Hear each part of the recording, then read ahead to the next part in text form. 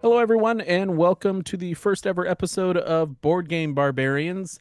I am your host, Andrew, and with me is my barbarian brother, Justin. That's That, him. that was my barbarian noise. That's a barbarian. That's It sounded loud. yeah.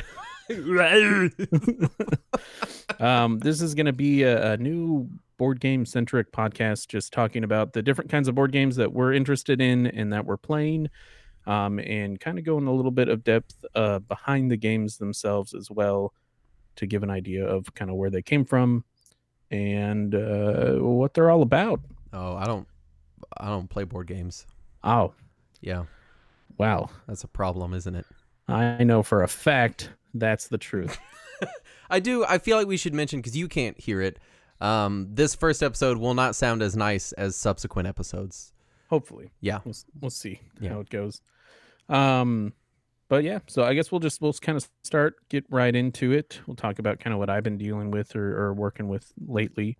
I just recently got the Batman Gotham City Chronicles board game. And super excited about it. Played it a couple times with you. Yeah, you've played it with me a couple times, once with your wife. Is that all you've played, is like 2-3 times? I played it 2-3 times with you, once with my wife. I played it by myself once. Sad. And that's it. Yeah, sad. I had to learn the rules. I know, set it up. I've learned that's the only way I can learn rules, is if I actually like sit down and play all sides by myself. But yeah, no, that's how I did it as well. Obviously played it wrong the first time that we played it. Right, as you do. And played it semi wrong whenever I played it by myself, but learned from it. But yeah, and then I organized Batman for the first time ever. Got me some tackle boxes. Some planos. Well, no, you didn't get planos. You got the Walmart brand plano boxes, which are called flambeau. Something like that. And then I got planos later, and that's what I'm using now. Yeah, which one's 3600s? The little blue snappies? No, I actually got like the thin ones. I don't know, the 2700s. But yeah, this is the first game that I ever organized into a not the box, which is so weird to me. That's because you organize everything. I do. I organize my games obsessively. I'll organize a game, and then 2 weeks later I'll be sitting there like in the shower or whatever, and I'll be like, oh, I've got a better idea on how to fit those cards in there, and I'll have to like run upstairs, like do it real quick. Like Doc Brown hitting his head in the bathroom, except instead of time machine stuff, it's just how to put my root pieces in the box better. Well, you still scream Marty whenever you... I do. Marty! It's your games, Marty! We need to organize it better!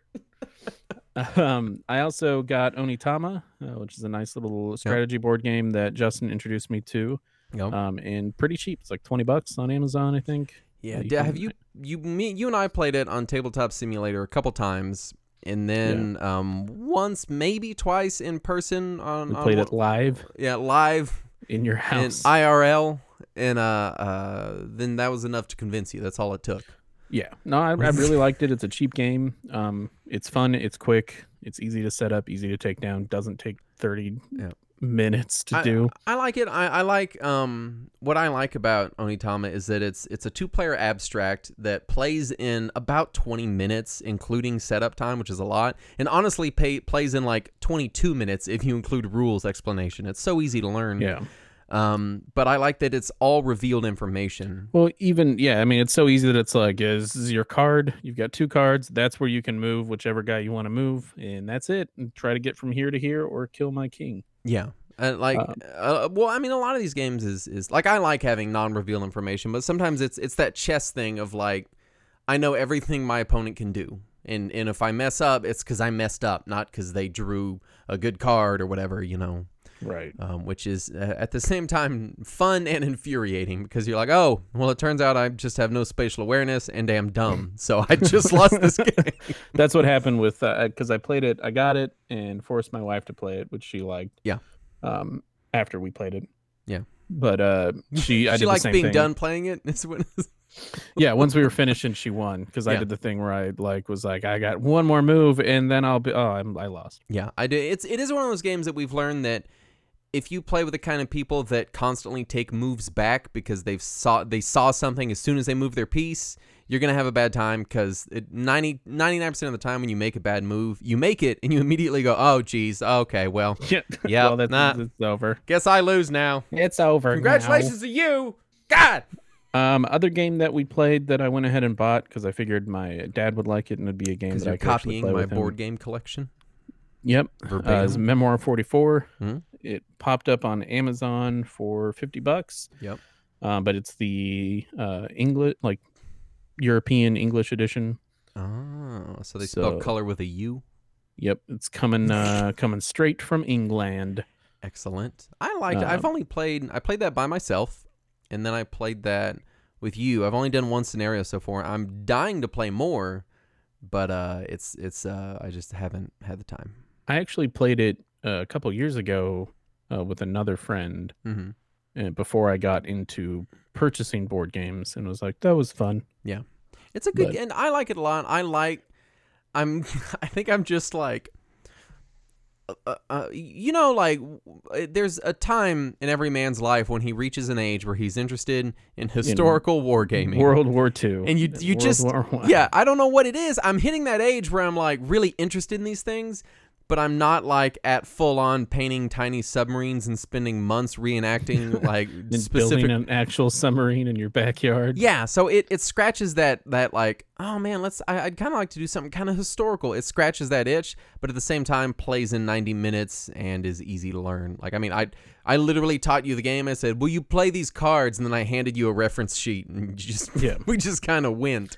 Yeah, it's an easy game to pick up. If you haven't gathered it by now, Memoir 44 is a World War II based strategy game. Yeah. I really want to get the Overlord expansion that lets you put two together and have like teams, but I don't know that I'd ever. Then we'd have to get more people. Yeah, 8 people in a room. That's like, okay, listen, we're gonna play this historical war. No, come back. Wait, no. But yeah, all the scenarios are based on actual historical events like the beaches of Normandy. That's all that I can think of at the moment. Invasion of the Clowns. Huh? Invasion Browns? of the Clowns. No, Clowns. The Invasion of Browns. The Clowns. The Texas Burger Restaurant. Very specific. I always pronounced it Brahms. I know. You say Browns? I pronounce it Browns as a joke. It's Brahms. Okay. Thank you for validating my pronunciation. I also have been looking into a gaming table. Oh, no. Which is the most ridiculous thing that you can look into for not having the money for it. Or really, the space, your dining room's pretty small. This would be for after like roommates move out. Oh, okay. You want to set up like a gaming room. Yeah. So I was looking at just like a 4x4 that could fit most games, but they're still like cheapest I can find is like $700-$600. I mean, what I did is I wanted a gaming table, but instead I needed a new dining table, so I just bought a really nice giant dining table, and I used that, and it was easier for me to justify the cost because I eat my food off of it as well. It's multifunction. It's a food table and a gaming table. What really needs to happen is IKEA needs to get into the gaming game. I know. Just release some gaming tables, gaming couches. They'd have to name it though. That's what they're hung up on. Their R&D is like, we don't know what to call it. We know what gaming is. Fill up the flip table. We don't know what to say. The flip table. Yeah, like it flips out. Imagine like one of those convertible. I thought you meant like somebody just gets angry and flips the entire table. Yeah, it's gaming tables are. I mean, really, look at a good topper. I was looking at that, but they're still like $400 or $500 for. Yeah, I found one that it was a DIY. A guy built one. And it cost him like $150. If you include tools, it's maybe $200. I'm pretty sure we watched that video. It was the dude that put the TV in it. I think he did have a spot for a TV. Yeah. But it's not too bad to build one, honestly. I mean, my brother's talking about building one, and if he gets that going, I may make him do his. Either pay him to build me one as well and pay for the supplies, or come down there and help him occasionally for some brotherly bonding. Yeah, over some gaming tables. But yeah, that's what I have just been at work looking at gaming tables constantly. So that's like what you're stuck on right now. Kind of. I mean, I'm never gonna have the excess money to justify buying one. I mean, if you stopped buying board games, you would. Oh, that's true. I could I stop mean, buying board games for 8 years. it costs like 10 board games. And I think you've probably bought 10 board games in the last like 4 or 5 months. That is true. It costs $100 board games, but then I would have less board games. And then what's the point? Of the table. I know this is my dilemma. The trick is to buy both on credit and mortgage your house. Oh, okay. That's what you do. But then where will you play at when you lose your house? See, it just comes full circle. You could still take the table into the streets. Excellent. You can sleep under it for shelter, eat your food off of it. It's Mhm. great. Play your games in it. Don't know why I'm saying it like this. Just excited about the possibilities. I've done things. I've done some things. I did. Oh, yeah. I know I was just going on about 2-player abstracts with revealed information, but I bought the Duke, which is a 2-player abstract with non-revealed information. You finally bought the Duke. I bought the Duke, the Lord's Edition that includes the King Arthur expansion. Yeah, we were at a board game shop a couple weeks ago, and you kept looking. You were eyeing it the entire time, Yeah. and you're like, "No, I don't want it.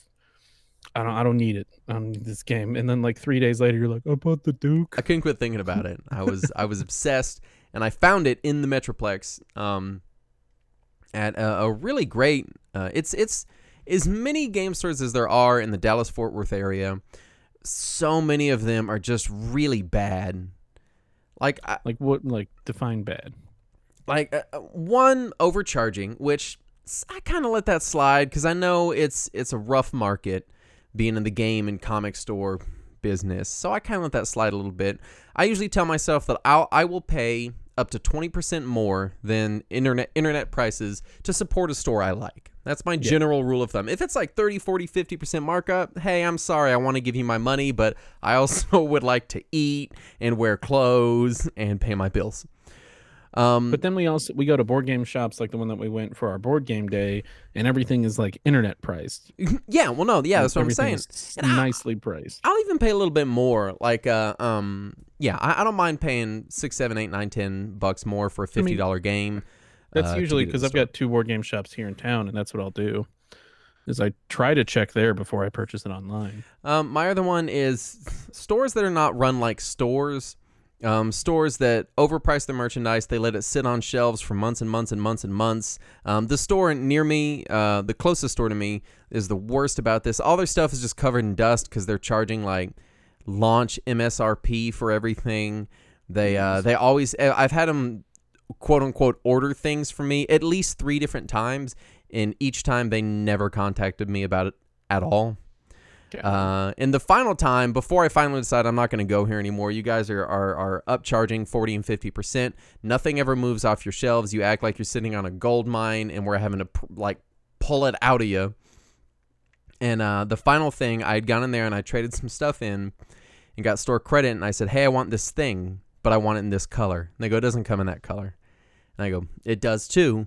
And they go, no. And I go, yeah.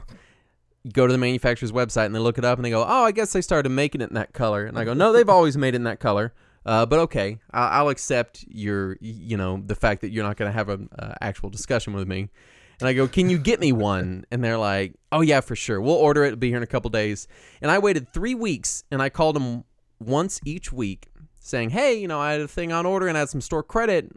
If it wasn't for the fact that I had store credit, I would have let it go. I was like, hey, I've got a thing on order. I've got store credit. And each time the guy went, when it comes in, we'll call you. Don't you worry. Who are you? And they never did. So I went in there and I spent the store credit on something else, and I swore Punched off him that right game in stores. the face. Just I mean, I get it. It's rough to run a game store. You can't pay employees a lot, so it's hard to find good employees. You want to, you buy things at a high price, and then you want to sell them for that price, and then the market shifts. I understand it's hard. Yeah. I think it's just weird stores that don't even try to compete with online where that is their competition.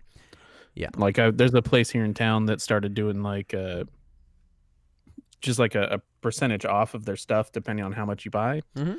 So it's like, oh, if you buy first $50 you spend, and it stacks. So it's like first $50 you spend, anything you buy after that is 10% off.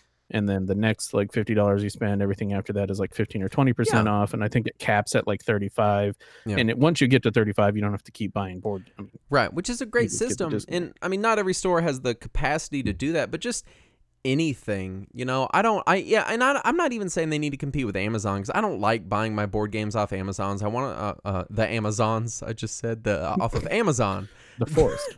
Yeah, from the Amazon rainforest, where I get all my board games freshly picked. No, all Jumanji. But I mean, even just competing with online board game stores, like when I buy board games, I try to buy from stores that sell online, if that's my option for whatever it is, because I can't find it or it's overpriced near me. I try to buy from stores that have a physical game store location. Or that is a specific board game store. Right, and so I know that I'm supporting someone's local game store, even if it's not mine. I'm supporting the local game store economy, and stores around here just don't even want to compete with that. I'm like, these are other game stores. Like, they run a physical location like you do. Anyway, long story short, there is one game store that I hadn't been to in years, and I remember it was the first place I went to buy a D&D mini for me to paint, the first one I ever painted. And I remember when I went in there, the dude was really nice, which back in the late 90s, early 2000s, game store employees were never nice. And it wasn't a game store, it was a comic store, and they were always rude.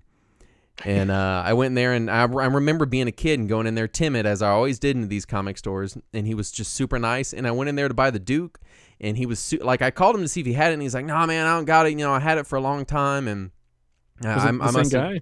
Yeah, it's the same guy. When I'm calling him driving there, because I was like, surely they've got it. And he goes, I don't have it. I just sold it, man. I got another thing like it. And he talks to me for a minute. I'm like, yeah, I'm really looking for the Duke. And he goes, well, if I get it in, I'll call you back at this number. And then he calls me back a few minutes later, and I don't answer. He leaves me a voicemail, and he's like, I kept digging, and I found it. And I showed up.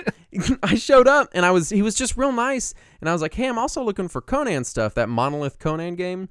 And he goes, I don't have anything, but let me sit down with you and show you the manufacturer's, my distribution website, so that we can both look at together what the status of each thing is. So he's like, Jesus. yeah, these expansions, you're never going to get them. This one, you may get it. I'll text you if I get it in. And he was just so nice and helpful and kind. I've never been to a game store where the dude was just that helpful. You know, I'm used to going to game stores, and I'm like, hey, do you have this? And they're like, no. Go away. Go away. You're not nerdy enough to be here. I imagine you leave that game store, and then like right when the door shuts, the lights start dimming, and like just a demon comes up behind him and goes, "You'll never have friends, Charles. You'll never have friends." I was thinking you're going to do a thing where I like go back, and there's some like dude out front, and I'm like, hey, where's that game store? And he's like, that shut down 40 years ago. You know, like it was a ghost.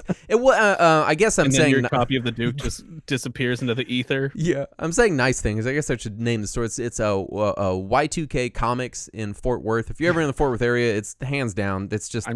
I'm sure he doesn't want the publicity. Definitely not.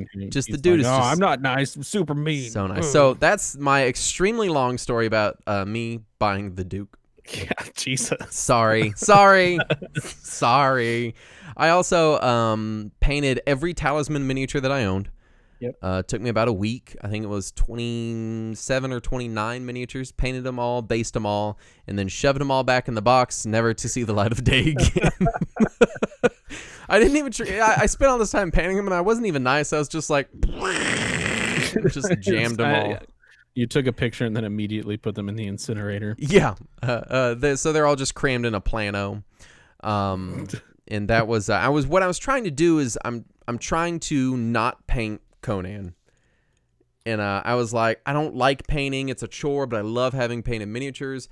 I'll paint my Talisman minis and get in the groove. And I painted them all, and I was like, I still feel like painting Conan. I want it to be painted so bad, but I don't want to put in the labor. Have a painting party. Yeah. Invite all your friends that don't know how to paint I'm minis. sure that'd be great. This one's blue. That's Conan. Yeah, he's blue Conan. He's Blue Man Group. Blue Man Group Conan. And I did finally open, organize, and begin learning Teenage Mutant Ninja Turtles Shadows of the Past, which is a game you and a friend got me for Christmas or my birthday or something, like 3 or 4 years ago. We bought it like when it was still like was a $150. So yeah, we did like, it was like $150, $200. So we did it as like a dual present for birthday and Christmas from each of us. And then like 2 days ago, or like a week or two ago, I saw it on the shelf for like $40, and I was like, "Well, paid too much for that game, I guess." Yeah. Could have waited 4 years and then bought it. It's Yeah. cheap. Still learning it. Looks fun. I just I figured I need to play it. But yeah, that's it. Sorry about my tangent. Go ahead with the news. Well, that's the show, everyone. No See you Conan later. today. Goodbye. Yeah, so we'll get into news. Something I noticed trying to look at finding news for board games is so weird. Yeah, you just have to go to boardgamegeek.com and then look at it. It's Go to real. boardgamegeek.com. Where are you going? I actually was just going to different board game news sites. I went to Board Game Geek as Geek. Yeah, Board it's the Game Geek sister as well. site to Board Game Geek. Yeah, I'm gonna buy it. No, Fantasy Flight is coming out with Star Wars Outer Rim. Isn't that already out? No, it comes out this summer. Fine, gall. That's why it's news. It does not look exciting to me. You don't think it looks good? I don't. It may just be me. When it comes to Star Wars, I want my games to be a little like I like my Star Wars games heavy. Does that make sense? I mean, it looks heavy. I mean, physically maybe. I think the thing that it looks really cool for anyone that doesn't know what it is. You play a bunch of bounty hunters and scoundrels in the Star Wars Scum universe, and villainy. trying to make your way to the top one most famous or infamous bounty hunter. Never heard someone call it top one instead of number top one. one. Top one. Yeah, we're top one gaming podcast.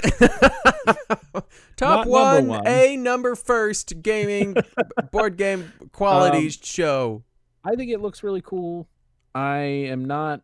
The thing that is probably going to stop me from purchasing it is the time frame is like 3 to 5 hours or 2 to 3 hours. I must have misread this game. I thought this was like a light and breezy kind of thing. No, like it. Did you see it? It's like has like a little star chart, and you move your piece around the board, and you do missions, and it's 2 to 3 or 2 to 5 hours, and that's the thing that's going to make me not buy it. Yeah, if I'm gonna play a Star Wars game that long, I'm gonna play Rebellion. Yeah, the big galaxy spanning war game. I'm not gonna play. I don't know. Maybe it's just unless Outer Rim like gets like amazing reviews and is like this is the best game on the planet. I'm probably not gonna get it, but it looks really cool. And if you're interested in Star Wars or Scoundrels or Star Wars Scoundrels, yep, this is the game for you. Or if you're interested in rims. Yep, if you're interested in just specifically Outer Rims. Yeah, the fringe rims, the farthest ones. Then this is the game for you. The top one rims. News number 2 that I have is Batman Gotham City Chronicles Season 2 is coming June 4th to Kickstarter. So if you missed the game the first time and you want other stuff and you want to wait a year for it, now is your chance. Oh boy, I want this game, but I really want to wait a year. Yeah, that's what I said when it first came out. This is by Monolith, who we'll obviously talk about more later. They are dedicated to never doing retail again. So if you want their games, you have to get them from Kickstarter, or they've been discussing coming out with their own like web store. But I'm sure it'd be shipping from France, so it'd be crazy for us here in the States. We'll get into some of the reasons why they're only going to do Kickstarter exclusive from now on. Yeah, because of Conan. He went to their office and beat him up.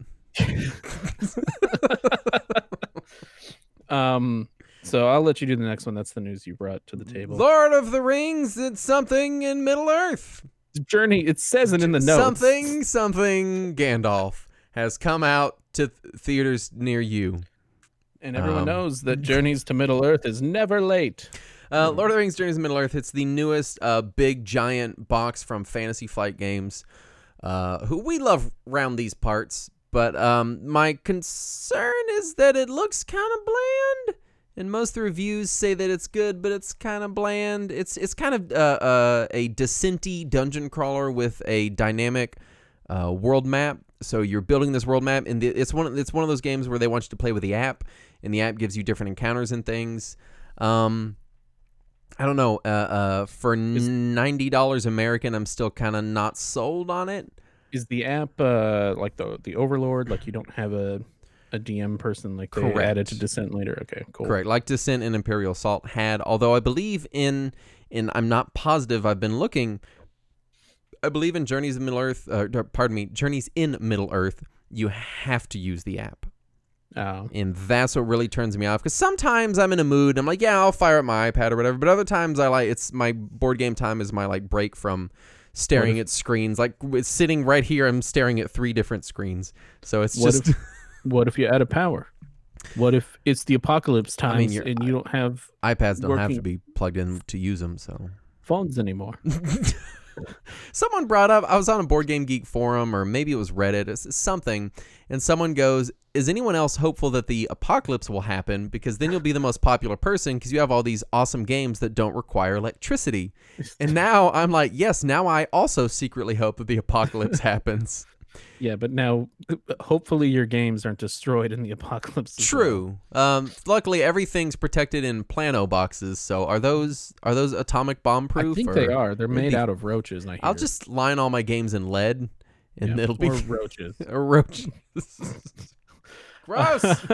I think that's what those movies got wrong. Is it shows them all like raiding convenience stores and grocery stores. They're really going to be raiding board game shops, right? Because they're bored out of their flippin' minds. I can't even imagine how boring the apocalypse. Like you'll spend like 9 hours just collecting like berries. That sounds so boring. Be fun for like an hour. Turn it into a farm management game in your head. There you go. Okay, it's worker placement, and I'm the worker, and I've placed myself, and I hope I don't die. Before we get into Conan, I do want to do one other thing. Just kind of this is since this is the first episode, and talk about what our what board games we're interested in general, not like specific games, but the type of games that we're interested in. Monopoly is number 1 on list. It is top 1 game. This is our new show, Board Gameopoly, where we talk about Board Monopoly. Nothing Monopoly. Please don't turn the show off. We don't like Monopoly. No.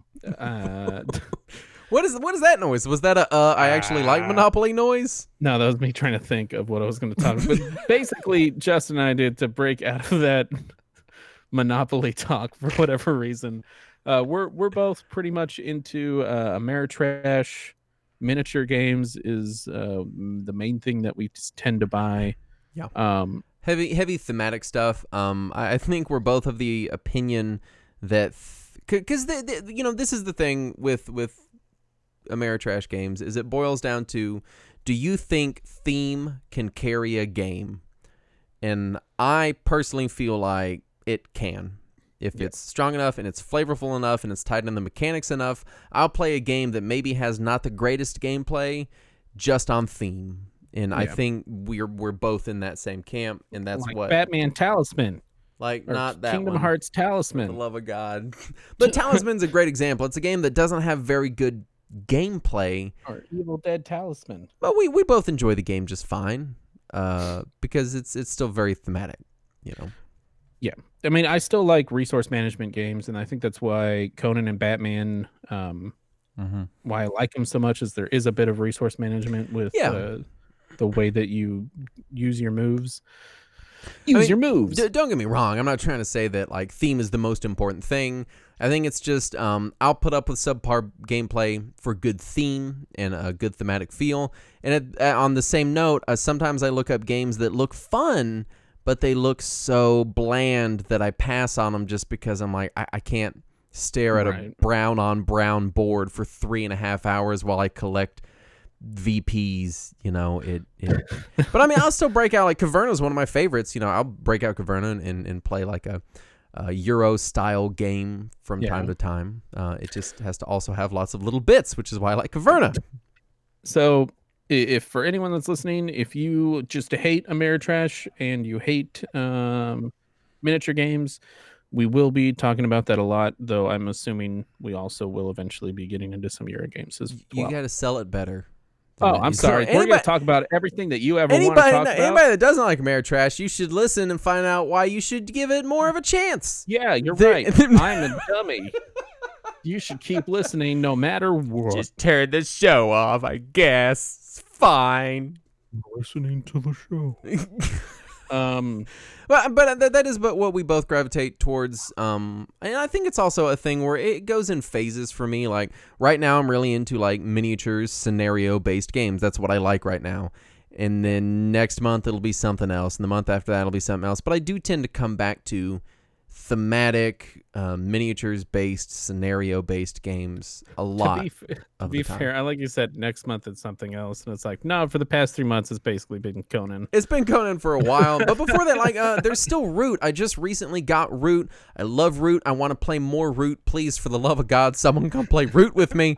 I haven't played it with you yet. It's so good, and that's although again, Root is a VP based war game, asynchronous war game, but it's also extremely thematic. It is just oozing with flavor. Got birds. It's some foxes. Cool some Ranch flavor all over it. Cool Ranch. Rubbed it down. Slam it in your holes. Jesus Christ. Cool Ranch. It's their new slogan. You didn't hear that? Is it Cool Ranch, slam it in your holes? Yeah. I'm kind of blown away Doritos hasn't used slam it in your holes. I should. You can have that for free, Doritos, if you pay us $1 million. That's not free. That's not what free means. Oh, I read something the other day that was a new phone game that said, spend $1.99 and get this character for free. Okay, so we'll get into the topic at hand. Today we are talking about Conan by Monolith. Conan is a thematic, asynchronous, cooperative, scenario-based miniature board game. It's cooperative-ish. I mean, you're playing against the Overlord. Well, I mean, if you have more people playing heroes, then it's cooperative. Yeah, they're cooperative with each other. But you're not cooperating. I mean, you could cooperate with the Overlord if you wanted. It'd be a weird game, but you could. Let's all just not fight. Here's the princess we took. You have her back. Please leave us alone. Thank you. Don't kill us. Yeah, if you just have the Overlord is just he's non-confrontational is what it is. Can you tell the listeners why we're talking about a 3-year-old game? We're talking about a 3-year-old game because Justin and I have recently fallen in love with it, and we're gonna run away with this game and leave our wives. Yeah, we're gonna elope with Conan, the board game, not the barbarian. I mean, we could do that too. Yeah, I'd be okay with that also.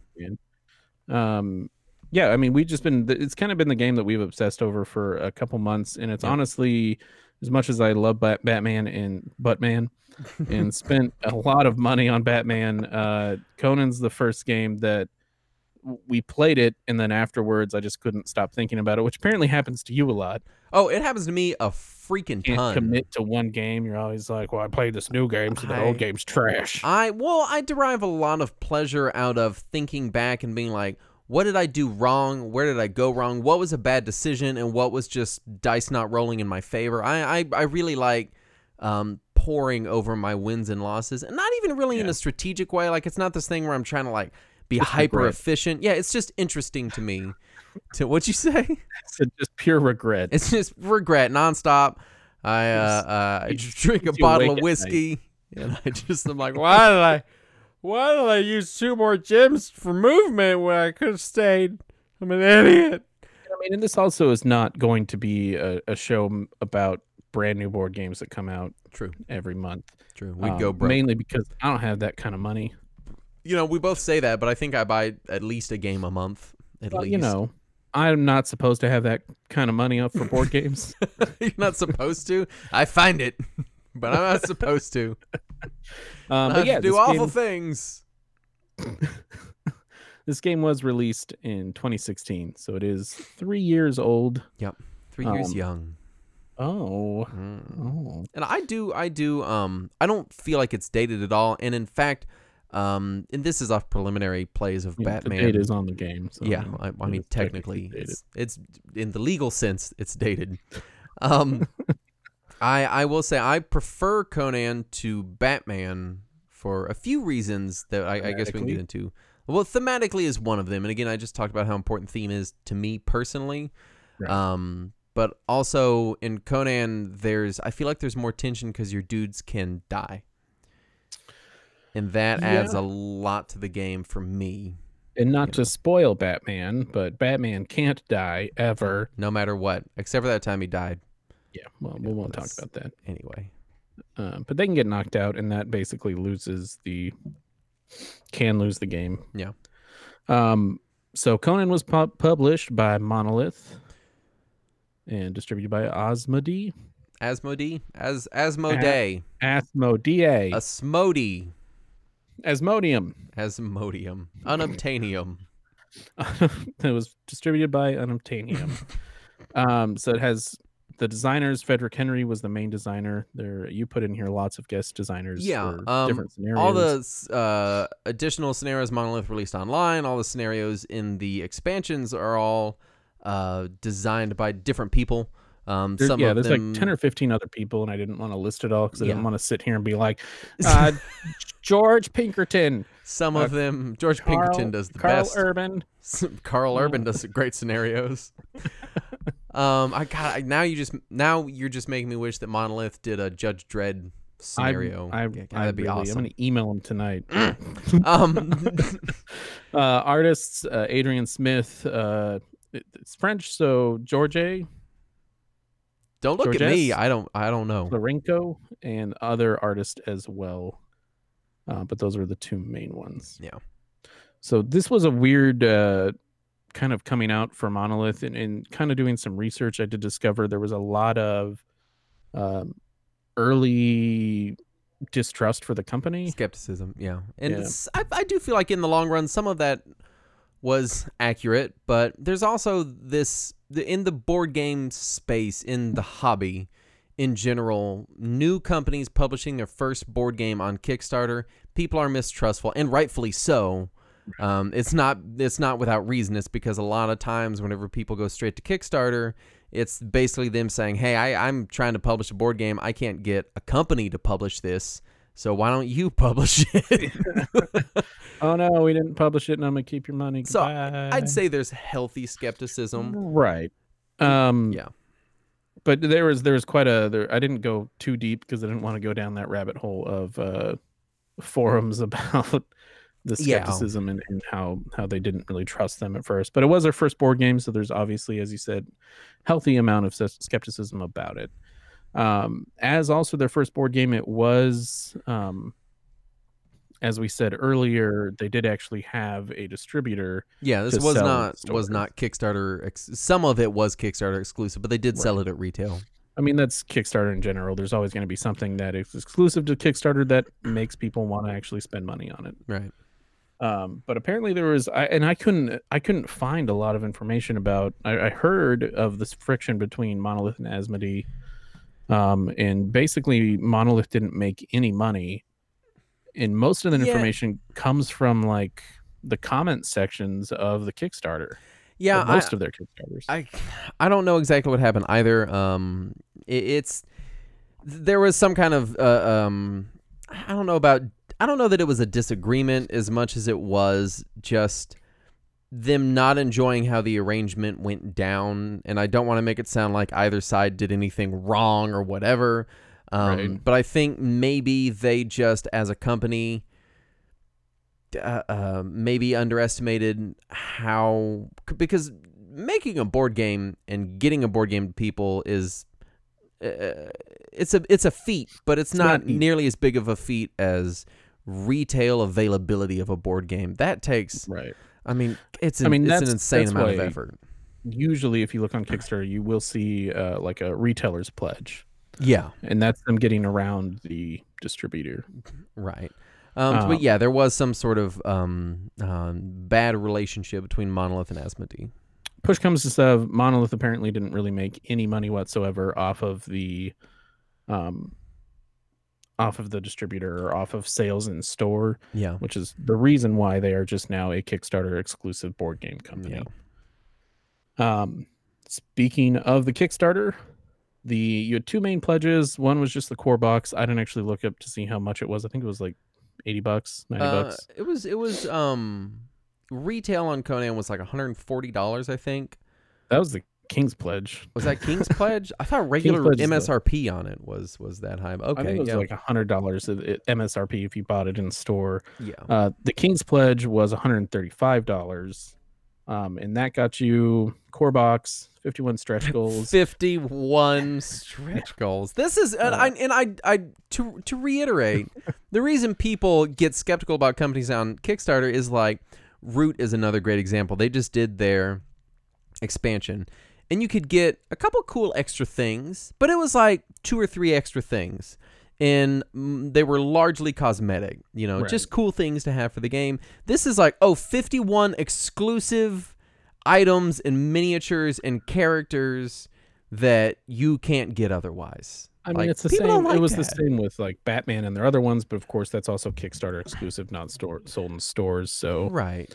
it's really just you're going to get these if you pledge the amount to get them. Yeah, and I'm not saying that they are intentionally preying on this feeling, but anytime you're talking exclusives and physical goods, it pushes people in a way that makes them feel like they Right. have to get this thing. Because what if they want it 6 months from now? Oh, you're not gonna be able to get it, so better It's do it now. exclusive. It's not fun. Not a fun feeling. The other exclusive King content was 3 more heroes, an ally, King Conan and his lion, Mhm. and a bunch of undead minions, skeletons, mummies, that kind of Right. thing. And then the thing that really blew me away about the Kickstarter was just how expensive everything was. Mhm. So there were several add-ons, like 15 to 20 add-ons that were just either bad guys, new heroes, allies, just minions in general. And then, of course, you had the 3 expansions. You had to purchase those separately from any of the pledges. Yeah, And which is all in all, rough. it was $440 worth of add-ons. And so that's not even accounting for the original. No, it's Core game. $579 for everything King's Pledge and all add-ons. Yeah, that's that's not. I don't agree with that. I don't think that that's a good way to run your Kickstarter, and I don't agree with the way Monolith seems to be set on continuing to do things this way. I mean, But Batman was handled a lot better in my opinion. It was still expensive, but it wasn't $600 expensive. yeah. And you still got I got 35 pounds worth of Batman. Yeah, I mean, granted, it's $579. It's not like you're not getting $579 worth of plastic and cardboard. You are, for But why do you sure. need that much. But yeah, it's just a tremendous. It's almost so much that it's too much. Like Right. with Conan, we got the core game and we were like, oh, this is a lot of stuff. And then we got all 3 expansions and it was like, this is still a lot of stuff. But when I look at your Batman, it's so much that I don't even know where to begin looking. I'm like, just put all that shit away because I can't even look at it right now. I mean, I haven't don't even brought know. out I haven't even really opened up or looked at the expansions that Batman comes with. Yeah, I've basically done core set the whole time, which is enough, really. yeah, for sure. And then I'm still going to go back in June and kill myself and get more. Yeah. So Well, you're gonna they did get a second. more. You're Yeah. gonna kickstart it again. I'm not going to kickstart the core, but I'm going to kickstart all the other stuff. There was stuff you didn't get. No, there's going to be new stuff that they're releasing Oh for the goodness! Kickstarter. Of course. Yep, new expansions. All right. Gotta feed the beast. Get them stuffs. Yeah. So they did a second A Kekken's second Kickstarter. Jesus. That came with the Book of Set, which is, as you pointed out, very hard to find. Yeah, out. Book of Set is you're looking at like, and really, Book of Set I don't believe includes any exclusive scenarios. No, it's was it 20 scenarios that you can find online, and Yeah. then It's just a nice hardcover bunch book. of pictures. Cheapest I could find it was around $100 online, which is a lot for content that is already on the internet. So the top tier, basically top tier for the Kickstarter was $655, which came with the base game, all add-ons, Book of Set, expansions, King's Pledge items. And this Kickstarter only was it was a 5-day Kickstarter. That's weird. It's weird. I mean, I have a problem with some Kickstarters where it's like 30 days, and then I'm just sitting there trying to decide if I want to pledge it. I had a problem with recently I kickstarted the Viking portion of God, I can't remember the game off the top of my head. You paid Well, money for this thing. That's stalled out. You don't even know. Yeah, what game was that? I remember you talking about it. It was Shadows another- of Brimstone. Shadows It's a of Viking Brimstone. expansion, standalone expansion for Shadows of Brimstone. And they did because I have a friend that does a lot of Kickstarter stuff. Yeah. because he's super into board games, and he was talking to me and he was like, "Yeah, man, just put $1 down, and then at the end, just up your pledge. Yeah. Now some And Kickstarters block that now. They say, "Oh, you can't." that's what they did. Yeah. They did a really shitty thing, and they were like, by the way, anybody that does a $1 pledge will not have access to the pledge manager at the end of the. That's stupid. It's just Or they didn't block you. They said that you would have to pay retail at that point. That's dumb. If your company is so on the wire that 30 days from now you need to have already locked in all of this money, then you should have started your Kickstarter a month before that. I'm sorry. It's just scummy. It just feels scummy. And I was going to do the whole thing and just dropped it down to the base of what I wanted. I think I got like two add-ons for like $15. Yeah. On top of it, because that's all I wanted. I like that you're trying to phrase it as if you like stuck it to him. You're like, I showed them. I just still bought several of their products. I still spent $80. Fuck you. Oh man, talk about screwing them over. You only spent $80. Suck it, Shadows of Brimstone. So base game. I feel like this is just. You want me to just fire through it real quick? Yeah, fire through it. You got 74 plastic minis, 1 Book of Skelos, 148 tokens, 2 double-sided game boards, 45 tiles, 55 cards, 9 dice. Should have been 18 dice. 9 is not enough. 4 hero sheets, 75 plastic gems, 25 plastic bases, 4 game aids, 1 track sheet, 1 heroes rulebook, 1 Overlord rulebook. That's a lot of game for around $50 on Amazon right now. Yeah, if it should still be. I think it bounces around. I saw it go up to like 65, and then it's back down to like 55. Yeah. So I mean, it's a lot that you get. 8 scenarios is what comes with it. It's not a lot. It's not a lot of scenarios. And I do want to say this because it is a scenario-based game. You can't really play it without a scenario of some sort. And additionally, making your own scenarios is hard. Yeah. There's no real built-in way to balance it, which is why scenarios they're designed. They bring in these scenario designers, right? Because it's hard to build a good balanced scenario, and you can find them online, and the quality is. I'm sure if we played it enough, like if we played it, we'd be able to figure it out a couple nights a week or something like that. Then yeah, we would be like, well, let's just put these guys here, and it wouldn't be as balanced, obviously, as they were, but it would still be pretty balanced. But 8 scenarios is not a ton. And the issue I ran into whenever I had just the core game was most of the scenarios I find online require either an expansion or worse, Kickstarter exclusive content. Like the skeletons, I think, was the big one you were talking about. Yeah, it's either skeletons or mummies or whatever. I have no undead. Yeah, and they were part of the King's Pledge. Even the big box expansions that are available at retail use miniatures that were Kickstarter exclusive, and they have a note that says, well, if you don't have this mini, replace it with this other mini, which is fine, but still feels it feels like they're trying to sell me on this game that I can't buy the thing that you're trying to sell me on. I mean, to get into, not to get in Batman too much, but they are too similar of a game. Batman is based off of Conan. Yeah, it's the same system. To kind of get into it just a little bit, I do feel like they learned from the Conan Kickstarter for the Batman Kickstarter. I should hope so. There's a couple things that they still didn't quite get, but just like the sheets that tell you what their abilities are, there's no information on that except in the rule book, which kind of makes it difficult when it takes you out of the game when you have to sit there and be like, well, what does this do? Yeah. You want me to fire through rules breakdown real quick before we get in too deep into impressions? Yeah. Cool. 2 to 5 player game. It's 15 to 30 minutes setup, about an hour to play per scenario. And it is, again, scenario-based gameplay, and the scenarios are generally objective and or time-based. Some of them have multiple types of timers and multiple objectives. Some of them do not. And there are 2 different roles. This is an asynchronous game. So you have the heroes and then the Overlord. And what I love about the game is that the Overlord uses what's called the Book of Skelos, which is this wonderful, wonderful, I'm not going to give extreme detail, but it's a way to track your enemy miniatures and manage them in the game, and it's absolutely the best Overlord role experience I've ever had.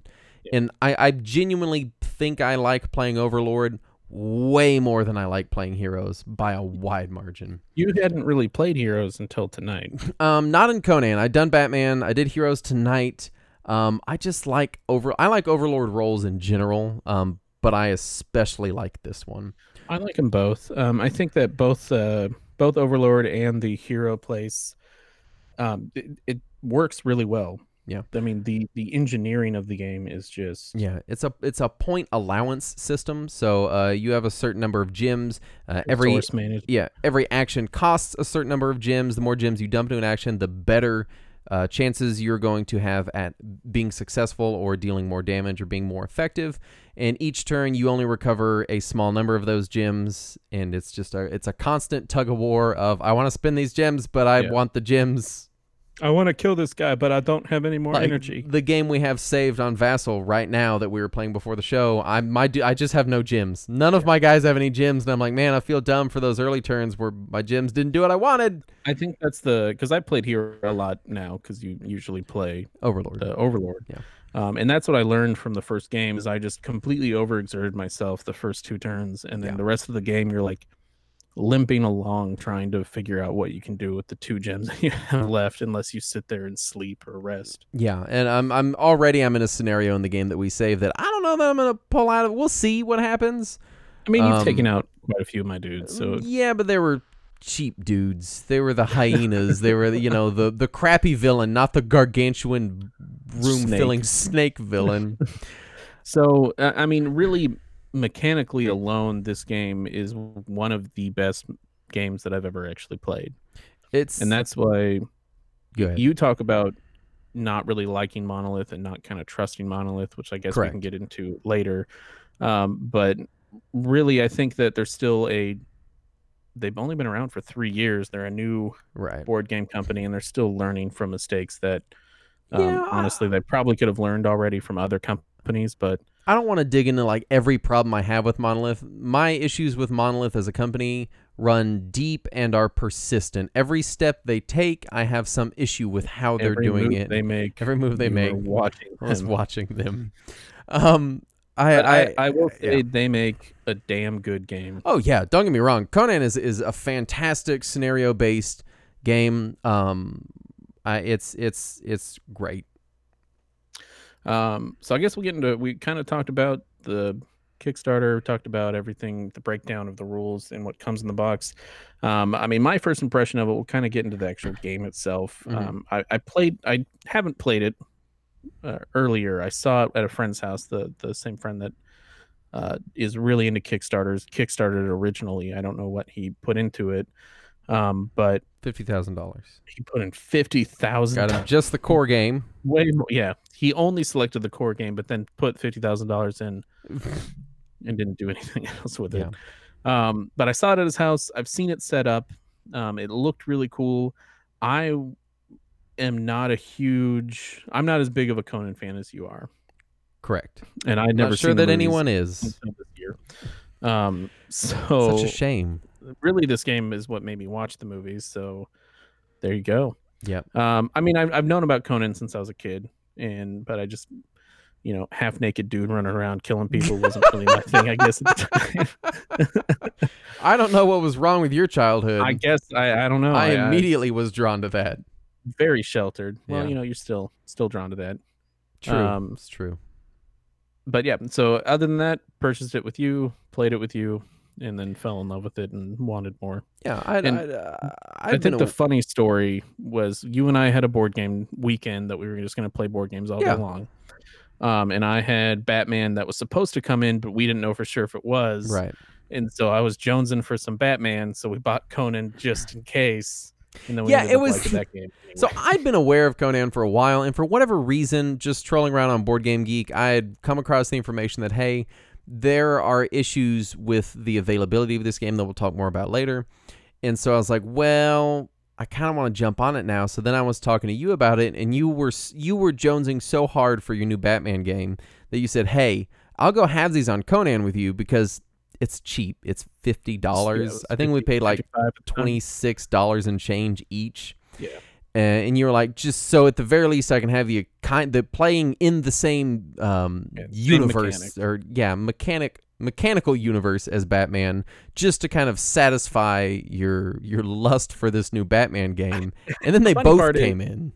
I partly got it because I wanted to learn the rules for Batman more than just watching YouTube videos or reading Right. the rules online.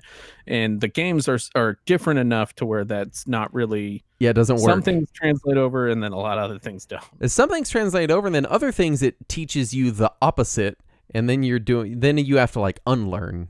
So it's kind of Like weird. people in the space or Yeah, it's kind of yeah, weird there's going back some and rules. forth. I mean, once you've got them both down, it's fine, but you do have to learn them separately. It doesn't really work the way we thought it would.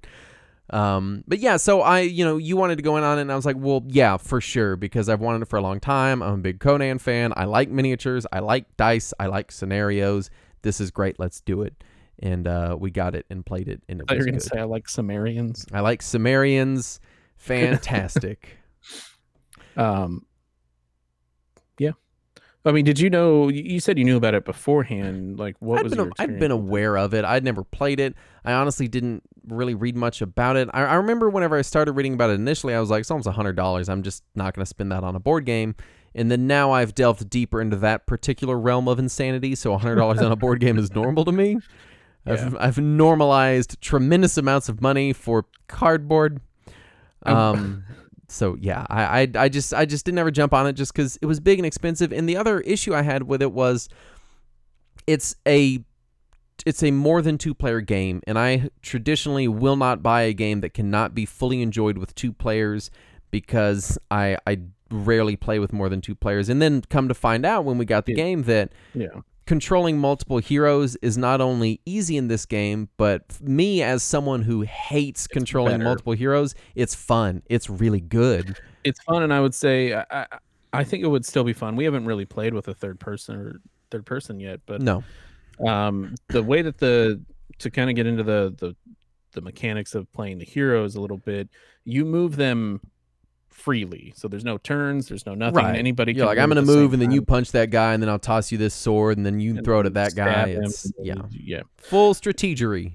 Right, but and that's what playing by yourself with 3 heroes, the You were going to say strategery. the strategy is all in your head, so you're it's like playing 3 different pieces, and so it all works together. So I'm actually kind of interested to see when we get a third person Yeah. if that clashes at all. I mean, other games like Gloomhaven or Descent or whatever, I very much do not like playing multiple heroes, and it hinders me in these games that are better with multiple heroes. In Conan, because of that gem system, that point allowance system is how the whole game runs. You're Yeah. just flinging gems back and forth. Every hero works the same but feels different, if that makes sense. And Because they all have different abilities, different weapons. Right. But at the end of the day, you're still just moving a gem and doing a thing. Yeah, still And- punching a guy in the face. Yeah. ask You him a rarely question. you rarely have tons of items to, like, Descent. My problem is always items. I get down to my guy and I'm like, God, I've got like 40 different 80 items. items. What do I use? I don't know what they all do. A huge pile of cards. And Conan is very cards light. It's very much more Yeah, you got about like 3. the game and the strategery than it is about the I don't think cards. we've only played 3 scenarios, and I've only ever had the max of 3 cards per character. Yeah. And then, I mean, you'll pick an item up and then you'll use it, or you'll drop an item, or you'll whatever. And like 2 of the items you don't even ever use. It's just like, this is chainmail, it adds defense. Yeah. I do also enjoy in scenario-based games, specifically that it's a scenario game, not a campaign game. Yes. And that's kind of backwards in today's world where everyone wants everything to be a big interlocking campaign. I've always had a problem with that because we have a hard enough time getting people together to play D&D, Right. let alone play a campaign board game Yeah. that you have to be together to do. It's rough. And so I like that I can flip through the scenarios and go, I want to fight a big snake. Cool. Here's a scenario with a snake. Let's do it. Oh, I want to do a scenario on that board that has the tower extension that makes it super long. Okay, cool. Open key tie. Let's grab it. And you don't have to worry about, I want to be on a boat. I'm done. We got 2 boats. Oh, man. Yeah. Yeah, so I mean, the game does have its problems. Yeah, I do. You did have problems listed way earlier, and I was like, "Wow, he just wants to fire right off with the problems with the game." I mean, I didn't want to end on the problems. Right. That's why I did that. That's a good point. Because we've already kind of hailed its praises. We're gonna hail its praises a little bit more after the problems, but I did want to bring it up and just say that it's not a perfect game. I mean, the first thing, like we kind of mentioned earlier, is there is a lack of scenarios Which is silly to say because I think Monolith, in defense of people saying there aren't enough scenarios, said, well, we've released 90 some odd scenarios. that you Well, need King's yeah, Pledge but I for. don't have the King's Pledge. I couldn't find Nordheim for a long time. I didn't have Kitai for a while. I don't have the Crossbowmen. I don't have Yoga of Yog or whatever. Like, yeah, there's a lot of scenarios. I looked it up, and with Conan and the Stygia and Kitai expansions, which are the two that you can still easily find, those three boxes, it's like 12 extra scenarios that you can play. Which is still nice. I mean, Right, each yeah. expansion only comes with 4 scenarios. I know it's not a lot. Now the scenarios are easily replayable, but if you're the kind of person that you're like, no, I need a new scenario every time, you're gonna want to look at something like Gloomhaven that's got 100 scenarios or whatever. Yeah, I mean, it is a little bit disparaging to think that you need to have spent nearly $700 on a single board game in order to get a full experience out of it. Yeah, but at the same time, I get Monolith's dilemma. The people that did spend $700, they want to use that shit, so Yeah, they have they to make need to scenarios have it. for them. But at the same time, I'm buying this at retail, and all these extra scenarios you're going on about. Well, I don't have Nordheim, and it's hard to find. We have it now. Yeah, we got it now. We're crazy, and just scour the internet every day. Somehow found it. I mean, yeah, and that's one of the things that I was saying about Monolith learning their lesson a little bit is the top tier for Batman was $350. Yeah, which which is is a lot, but not it's a insane lot, for but an it's cut in half, for an all-in Kickstarter pledge. and it still comes with a lot of board game with, like, I think there's like 20 scenarios to begin with. Before we There's, like, mention the next note, I do want to just throw out that the rules are kind of fuzzy in this. And so if you're a highly competitive person that needs extremely tight rules, I could see someone not having a great time. If you're like, no, I need extremely hard, fast, specific rules, I could see you. This is a game that encourages thematic and story-based play. It encourages you to Right. sit around the table and go, well, it makes sense that I'd be able to blank. Like even earlier tonight, yeah. I did a ranged attack through a hole that Conan broke in a wall, and the first question was, can you do that? And it was like, well, it makes sense. It's a giant hole in the wall because to explain that, there is a rule that says they're huts with like flaps, and Yeah. you can't shoot through the flaps of the door of the hut. Right. But since Conan smashed a giant juggernauted through a wall, Yeah, that wall is open now. It made sense to us, but again, because we're not really highly competitive in this game when we play against each other, Right. we're just here to have a good time and tell a cool story. We're not that worried about it. We're like, well, it makes sense, and I do have line of sight, so Luckily, there's no yeah. Conan championships coming up. The World Championships.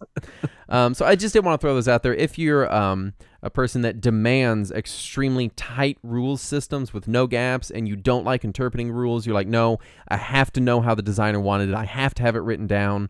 It has to be in an FAQ online. Then Email him. I could see, and they have clarified a ton of stuff online, but I could still see someone kind of not having a great time with that. Email the developers. Do you want ask them questions? Do you want to touch on the controversy? Yeah, so there is a bit of controversy with this game. And it should be said that Shut Up and Sit Down reviewed this. They're the biggest board game review anything on planet Earth. It's hard not to mention them. And they did take umbrage with this.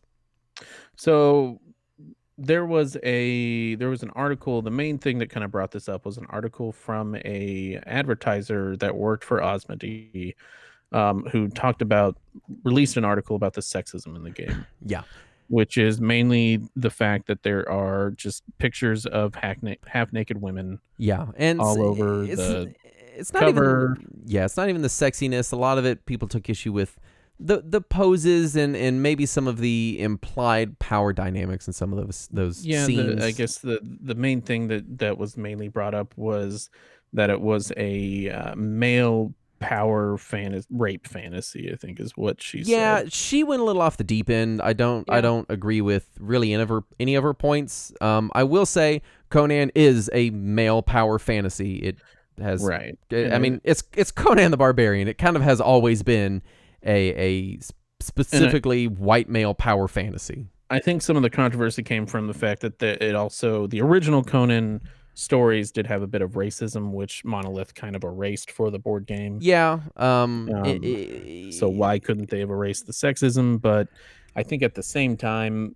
the female characters are strong themselves. Obviously, no one's as strong as Conan Right. because none of the other male characters are as strong as Conan No either. one's even. There's only a couple Yeah. of enemies that are even as large as Conan. Yeah. But I don't really feel that way in the core game. I haven't really taken a look at the expansions. Yeah. I showed my wife it to get like a non-white male idea of what was Right. going on. And her opinion of the pictures that I showed her from the board game was basically like, I mean, she's like, I feel like Conan looks like he's about to murder the woman more than anything else. sexual. Yeah. So I feel like to answer the question, does a non-zero amount of sexism and racism exist in Conan if you're looking for it? I think the answer is yes, a non-zero amount exists. For me, it's not enough, and it's not blatant enough to upset me or bother me, and I'm okay.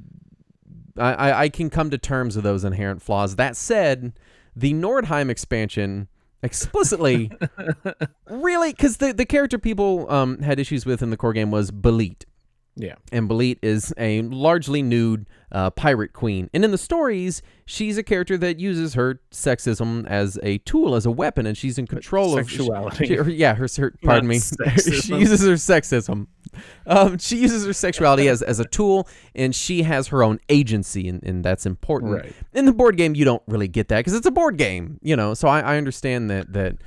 I think the thing that I disagree with mainly in her article was that the purpose of the game was to be a male power fantasy, that we're sitting around a table like, yeah, and then I get to have sex with her. Yeah, well, I feel like her article was bananas. To get to more realistic criticism, I did a lot of reading. I think Shut Up and Sit Down hit the nail on the head where they said, again, it's a non-zero amount of this. If that bothers you, it'll bother you. If you can come to terms with it, then you'll probably be able to come to terms with it. Boobies in the game. Nordheim's a little worse. Like, it's got a female miniature who literally, she's wearing she's not really wearing clothes. Cloth. She's wearing a scarf, and her entire ass is exposed. And then in the manual, they have in the middle of the manual is just a whole 2-page spread picture of this largely naked woman. And I was Classic art. I understand that it's Robert E. Howard, it's Conan. You're gonna have naked women, naked people. It's gonna happen. It's in the stories. Batman too. But yeah, whenever Batman's naked all the time, he forgets to put his little underoos on over his tights and his junk's hanging out. Flapping in the breeze. He shoots his grappling hook, and it's like. We all needed the sound effect.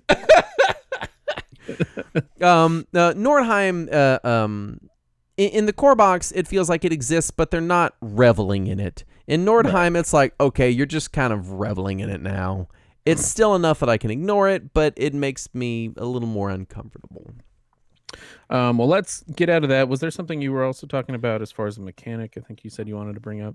I don't know. I think I probably put it in my impressions, so we can. I think it's one of my first ones here. Okay. So I mean, I want to say first off, this, as we said before, this is probably the most fun playing a board game that I've had in a very long time.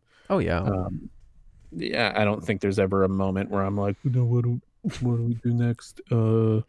Yeah, it has great momentum. Once you play it, once you learn the rules, and it only took us maybe 1.5 games to figure out everything. And that was largely because one, the rule books aren't great, and Justin cheated the whole time. And two, I didn't actually read them, if I'm being honest. I just watched a couple videos online and went, good enough, move crystals, that's it. And then just you got the crystals, you move them into the space, and then you got boobies everywhere. Got it. And the Esoteric Order of Gamers came out with a Universal Head rules reference sheet on Board Game Geek. It breaks the whole game down into one double-sided sheet, which is phenomenal. If you're playing Conan, get that for the love of God. It's vitally essential. The sheet that you gave me, right? Yeah. I think somebody made a Batman one. I need to print them all out. Oh yeah, if it's those guys, it's amazing. If it's not, it might still be amazing. But there's it came from Board Game Geek, and it's like per hero, it's like a card for each hero, and it has so that way you don't have to go shuffling through a couple pages. What I love about it is it is a very well done system. And when we say system, I know I was just talking about how the rules are kind of fuzzy, and then we're talking about how good the system is, specifically the point allowance system of the gyms. You also have versatility in your actions, being able to, again, like we were talking about, jump over something and then toss a potion. It gives the game a really dynamic, lifelike feel instead of this, I move in and then I hit the guy, and then I move in and then I hit the guy. It feels dynamic, and it feels more like real-life scenarios, or real-life fantasy scenarios, I guess I should say. I mean, that's one thing to add on that I do like about it, the fact that it's not turn-based in the sense, I mean, it's turn-based in that it's hero's turn and Good guys and then bad guys, yeah. Overlord turn, but hero's turn, like I can use a movement point, run into a room, stab a guy, and then run out of that room. Right, and this lends toward story crafting, which I always like in games, and it's a thing that I think we both enjoy, where in the middle of a game of Conan, we'll stop and we'll recap an action. Like last night, it was, okay, so Conan just killed this guy on the stairs and then valiantly leaped over the banister on the edge of the stairs and then tripped and fell and smashed his head on the ground. Yeah. You know, or Conan just burst into a tent and in a bloodlust, blood-fueled rage, murdered 4 guys and then took a nap for 2 turns in this tent because he was so tuckered out. Like Conan standing on the ship and people come down from below deck and they just get murderlated immediately. Yeah. So if you're the kind of person that when you play your games, you like the story crafting of it, the looking at it and just laughing, then I think this system lends itself really well to that kind of thing. And I think it's something both you and I seek out in board games, is even to go back again to Talisman, which is a widely hated game. We'll play Talisman. I was about to bring that up. We'll play Talisman and we'll laugh because the stories are so silly. I mean, I think the most notable story that I always remember from Talisman is I think you were playing the ogre or you were playing the knight. The troll. The troll. No. I was I think I was the knight or the fighter, some valiant armored man. You were like a valiant armored man, and I was a ghoul, a literal graveyard ghoul. And I'm like basically just following you around the map, just holding like 80 items or as much as I can carry. You had maxed out items. You had like princesses following you around. You lost. I was just like your servant holding your stuff as I followed this knight around the board. So if you're the kind of person that likes that story crafting, then this is one of the best games that I own in my collection that gives me that it's these silly series of actions that craft a story. You know, Conan just burst through a wall, killed 4 guys, tripped down the stairs, bashed his head, and then took a nap. Like, that's funny. I enjoy that, and I enjoy watching it happen. And it's much more interesting than I move in and then I attack, and then you move in and then you attack, and then he moves in and then he attacks. And I would say, based on an earlier note, if you are the kind of person that is super rules heavy and you need that information, I think that would take away from the story aspect of you. Oh, yeah. Because, a lot of Conan that we've had is completely draining yourself, making mistakes. Like, right. Well, playing the game like Conan the Barbarian might, where you run in there and you murderate the guys. Well, Conan would just like axe the table and then just start shaking you. Right. Like, why are you the bad guy? As he does. Give me the jewels. Yeah. I mean, as you put in here, playing the scenarios, the same results it never happens. So we just played we played a scenario a couple weeks ago, and then we played the same scenario tonight. Only switch sides. And I stole your entire strategy, and it has been disastrous for me. Yeah, because I know the strategy because I did it last time. And so I'm just completely I'm getting pretty well stomped. You did get all my hyenas. So I did get your hyenas, and I got Zogar Sog's head, which is one of my objectives. Yeah. But it is, the scenarios are different enough, and you can play with different heroes and different loadouts. Like, it's easy enough to tweak the scenarios to make them interesting, Yeah. So I definitely think that while there's not a ton of them, they have replayability. Certainly not infinite replayability. There will come a day that we say, all right, we've played enough of these scenarios, and we move on. Yeah, and we Um, draw our own maps. right. Conan in New York. I could just break out my Ninja Turtles maps. We could build some. What was that barbarian movie where the dude like came to the future and he was in New York? Was that Masters of the Universe? I you said that, and all I can think of is Jungle to Jungle with Tim Allen, and That has no time travel at all. What are you talking about? he's kind of a barbarian. He's like what? He's a jungle man. That's. God. Is that what you're thinking of? No, I'm not thinking of Jungle to Jungle with Tim Allen, nor has anyone thought of Jungle to Jungle with Tim Allen in years. This is the first time someone's thought of that movie. Second time I've thought of it in like 4 months. Maybe I just need to go back and watch that terrible movie. But yeah, it does have replayability.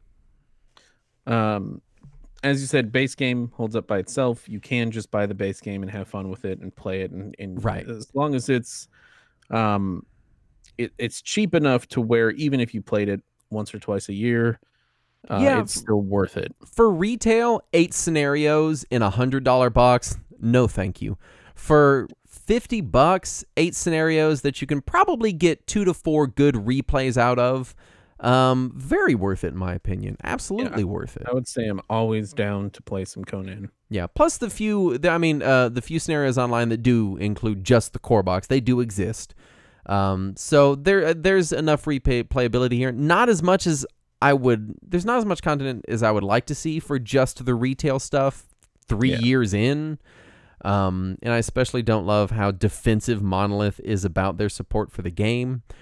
But at the same time, for $50, it's a lot of game for $50. Yeah. For $100 3 years ago and the only content is in the box, I don't know about that. But the value of the game has increased over time. I mean, to be fair, Conan has still supported the game in yes, Conan does support the game. Yeah, I'm sorry. Monolith still supported the game, even if they're releasing scenarios where you needed a King's Pledge for it. Right. Support is support, They're still releasing 3 years out information about the game. Right. In new scenarios. Yeah. Beyond that, my big thing is I love push your luck systems in games. Games where you keep dumping points in and hoping you get lucky. Okay, I want to try again. Taking dumps on this game. And it's almost like this pseudo gambling thing where with these crystals you go, all right, I'm gonna attack this guy. No, I rolled terrible. I'll spend another crystal to re-roll. Yeah, I still didn't do enough. I'll spend another crystal to attack him again. And it's this where sometimes you'll have a blowout turn with Conan where just nothing hits and you're out of gems and now there's dudes everywhere. And then sometimes you'll have a turn where you throw all your gems into his attack and you just whirlwind and murder everything in the immediate vicinity. It's very, very satisfying when you make those hits and then you have this oh shit moment whenever you run out of crystals and you're like, I don't know. I guess next turn I get 2 crystals so I could maybe do 1 attack, and then the Overlord's sitting there like wringing his hands. Yeah, but you can also play reserve. You can go on and go, okay, I'm gonna do 1 attack. Okay, miss, but that's okay. I've got gems back to guard with. You can play it. It's versatile in that way, Yeah. And I like that a lot. I mean, I like I would say, like I said, getting used to it with the heroes. Obviously, like the Overlord recoups a lot of crystals. Right. And it's scenario based. And the idea is that as the Overlord loses full units, it makes other things cost more, and you have to permanently lose crystals to remove those dead units out of your tableau that you have. It's just, again, not the tightest system, but the engine underneath it, some of the rules may be fuzzy, but the engine underneath it, the crystal system is rock solid. Yes. Agreed.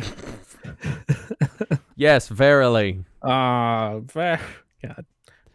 So I wanted to take a minute here also to, I guess, while we're wrapping up here, the future of Conan, Monolith has lost the rights to distribute it or to create more content as of right now. I did get more detail on this, and it was just posted the other day by the designer whose name I forget, or not the designer, the new game for Conan. Okay. It wasn't the designer. It's whoever is handling their PR or whatever. He Okay. said, we haven't, because there's another company, I forget who it was, but they're releasing a Conan board game product. And Monolith on Board Game Geek said, hey, we have the rights to Conan. We just have it at the same time as this other company, and we're on good terms with each other, and everyone's cool that both of our different worlds exist. But the rights do dictate that we cannot run a Kickstarter at the same time as their Kickstarter. Okay. So they still actually have the right. Right. They have the right. And that was my concern, is the speculation and what they were talking about was that they had lost the rights, but they were going to get them back and do another Kickstarter. And my answer was, I don't trust you because you can't guarantee me that you're going to get the rights back. So now they're guaranteeing we still have the rights. We just can't do it right now. Now their story has changed, which with Monolith has happened several times, where they're saying, hey, well, we still have the rights. We just can't run a Kickstarter at the same time. So take that for what you will. It could be corporate doublespeak. It could be them just being honest. I don't really have any inside information, but it seems likely that they're heavily planning on a Kickstarter in 2020 for Conan again. I mean, maybe we can do this in a different time or a shorter episode, but I have no problem with Monolith as a company. I have few problems with Monolith as a company compared to you. I still do. There are a couple problems where I think that, I think they're doing. To me, it feels like a bunch of dudes that started a company that don't really know how to produce a board game, but know how to create a nice, works really well, fun board game. Right. And again, I don't not business smart on. I don't. I don't want people to feel like I've just been shitting on Monolith, which I have. But I'm not saying that everything they do, I'm like, well, that's wrong and you're doing it wrong. A lot of it is things that they do and I go, I don't like the way you did that. Other people may be okay with it, but I don't like that. I don't like that you're doing it this way. I don't like that you're phrasing it this way. I don't like some of the communication you're having, because we didn't even talk about their third Kickstarter for Conan related content. Did they have a third? They had another one that was just for print versions. It wasn't Book of Set. It was it was called the Compendium, and it was a like magazine of more scenarios, and there were a couple exclusive ones. It's that thing that you're getting in your Batman Kickstarter. Oh, that's non-Kickstarter related. Right, but they did a Kickstarter for it, for a print version of it. And they were saying it's free, but you pay $1 and then we ship it to you, but then the whole shipping thing was jacked up. It's $3.99. Well, this is the Kickstarter, and they just ran it for like a couple of days. They just keep doing these little things. I think it was called the Overlord magazine, and now it's called something else. No, now it is called the Overlord magazine, because now it applies to all of their games, and it has stuff. Because they also have another game, Claustrophobia 1643, I think it's called. Also Mythic Battles Pantheon. Yes, Mythic Battles Pantheon. Which didn't that predate Conan? No, Conan it did not. was first. Okay. I looked at Mythic Battles because I was like, oh my god, like 100+ minis and they're all Greek gods and that looks super cool. Yeah. And then in the back of my head I was like, dude, you don't need that many minis. And then Batman came out and I was like, now you need that many minis because it's all Batman. I just don't. Monolith has their own way of doing things, and it is not a way that I like. I'm not saying they're wrong or they're doing it wrong or they're scummy or they're not trustworthy or anything like that.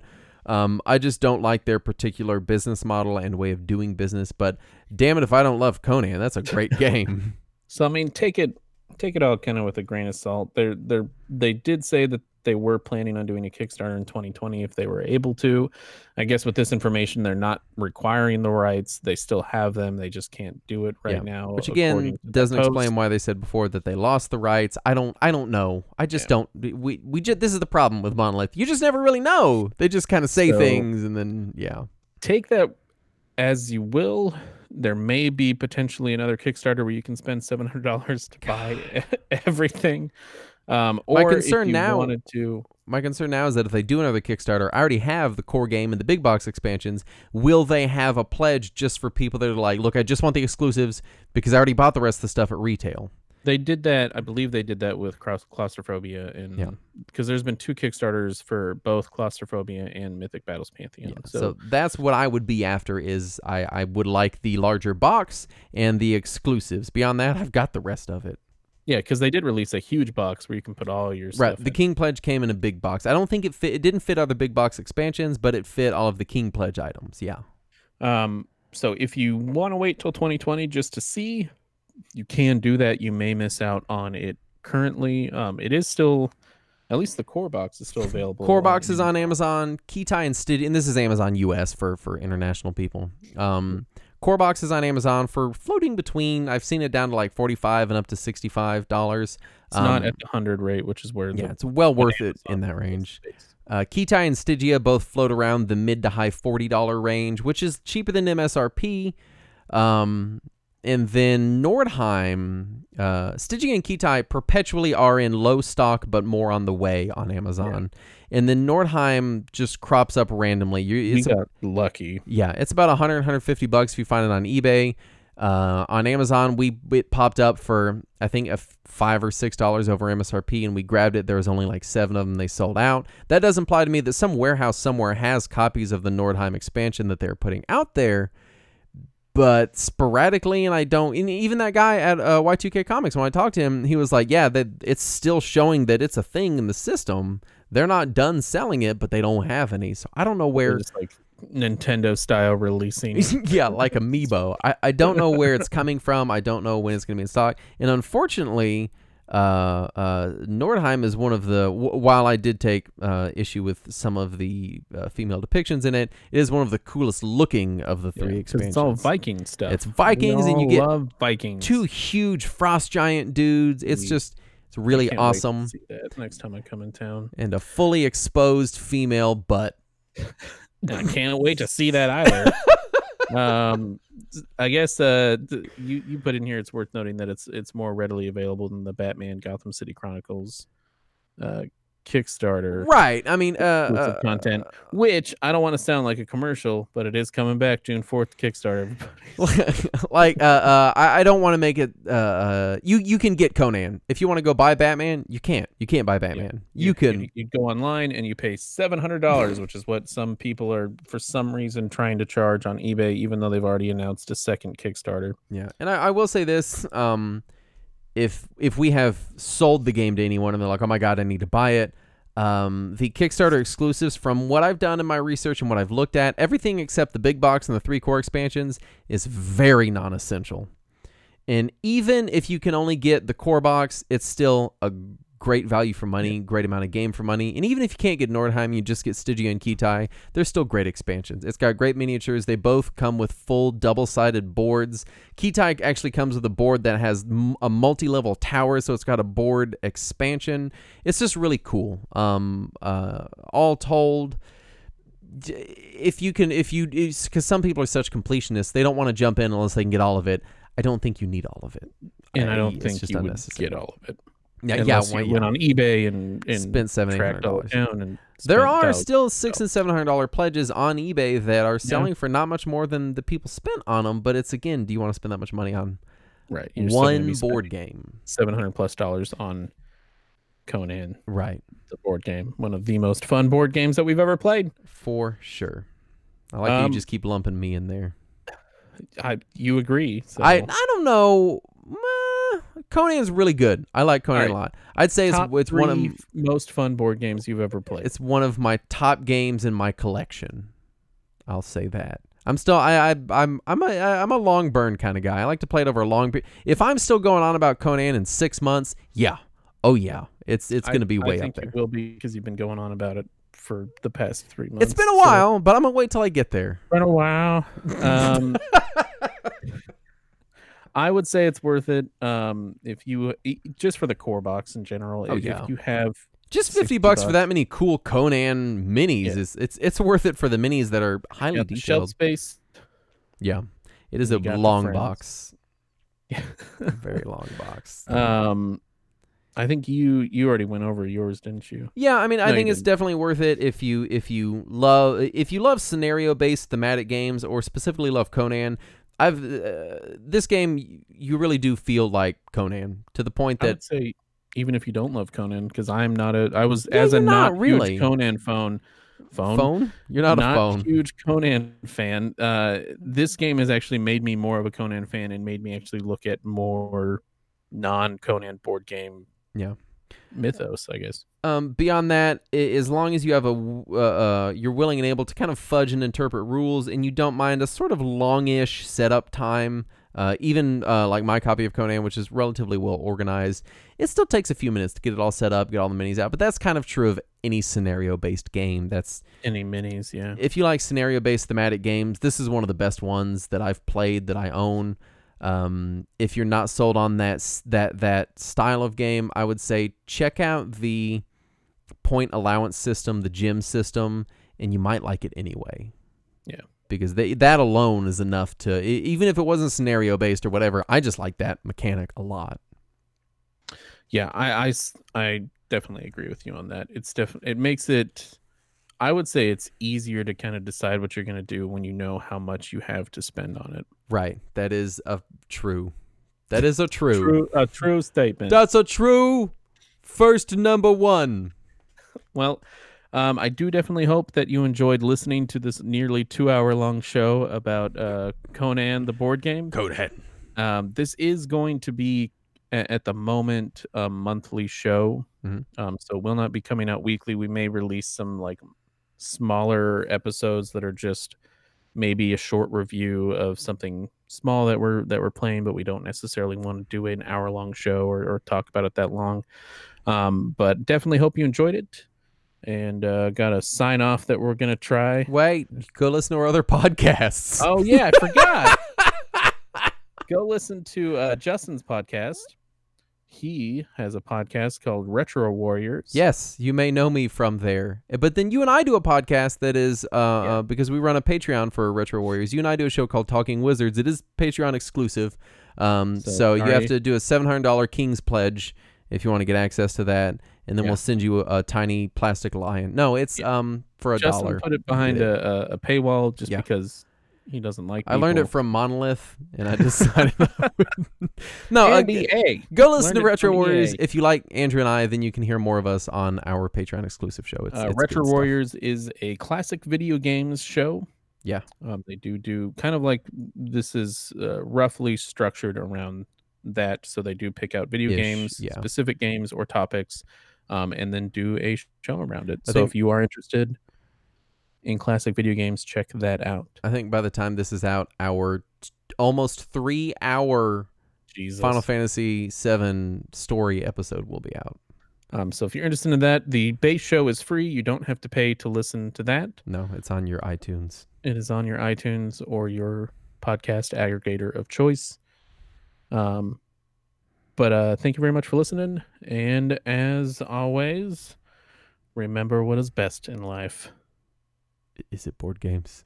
It's board games. It's board games. Oh, I got it right. Board games. Good night, everyone.